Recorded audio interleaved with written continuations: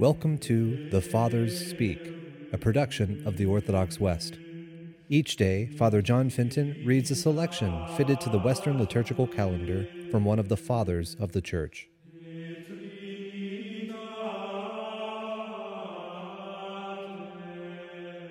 On this feast for the most Sacred Heart of Jesus, let us listen to a portion of a homily by our Father among the Saints, John Chrysostom. Do you see how strong truth is? Through the zeal of the Jews, prophecy is fulfilled. Another prediction also receives fulfillment. For the soldiers coming broke the legs of the others, but not so of Christ. But yet these men, to please the Jews, pierced his side with a lance, and treat the dead body with contempt. O wicked and accursed crime!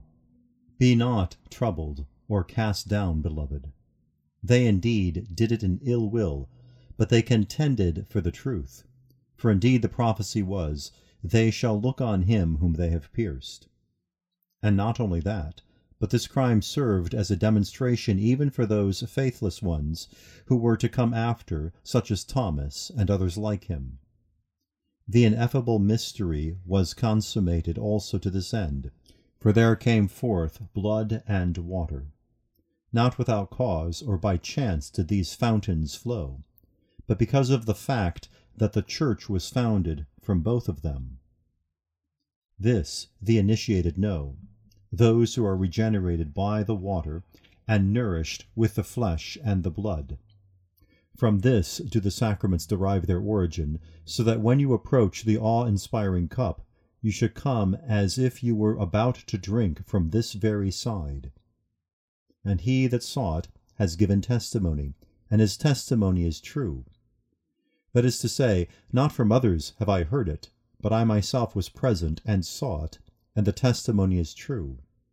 Deservedly, indeed.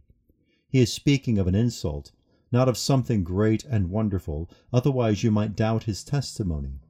But he, shutting the mouths of heretics and foretelling future mysteries, and mindful of the treasure contained in them, also enumerates one by one the events that have taken place.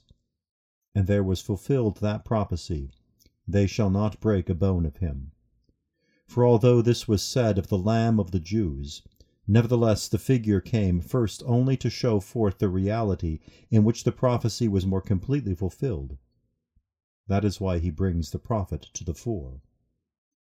Since the testimony he bears himself might not everywhere be held worthy of belief, he quotes Moses, to intimate that this thing was not done by chance, but had already long ago been foretold in writing. By Moses this was said, not a bone of him shall be broken. And again he rests his faith on the same prophet.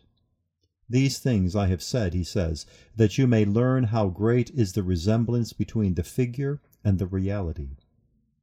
Do you see what great care he takes, that which seems disgraceful and ignominious may be believed? For that the body should be treated with contempt by the soldier was far worse than its crucifixion.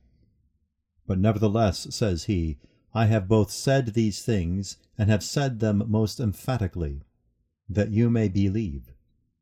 Let no one therefore deny credence to these things, nor in shame tamper with our beliefs.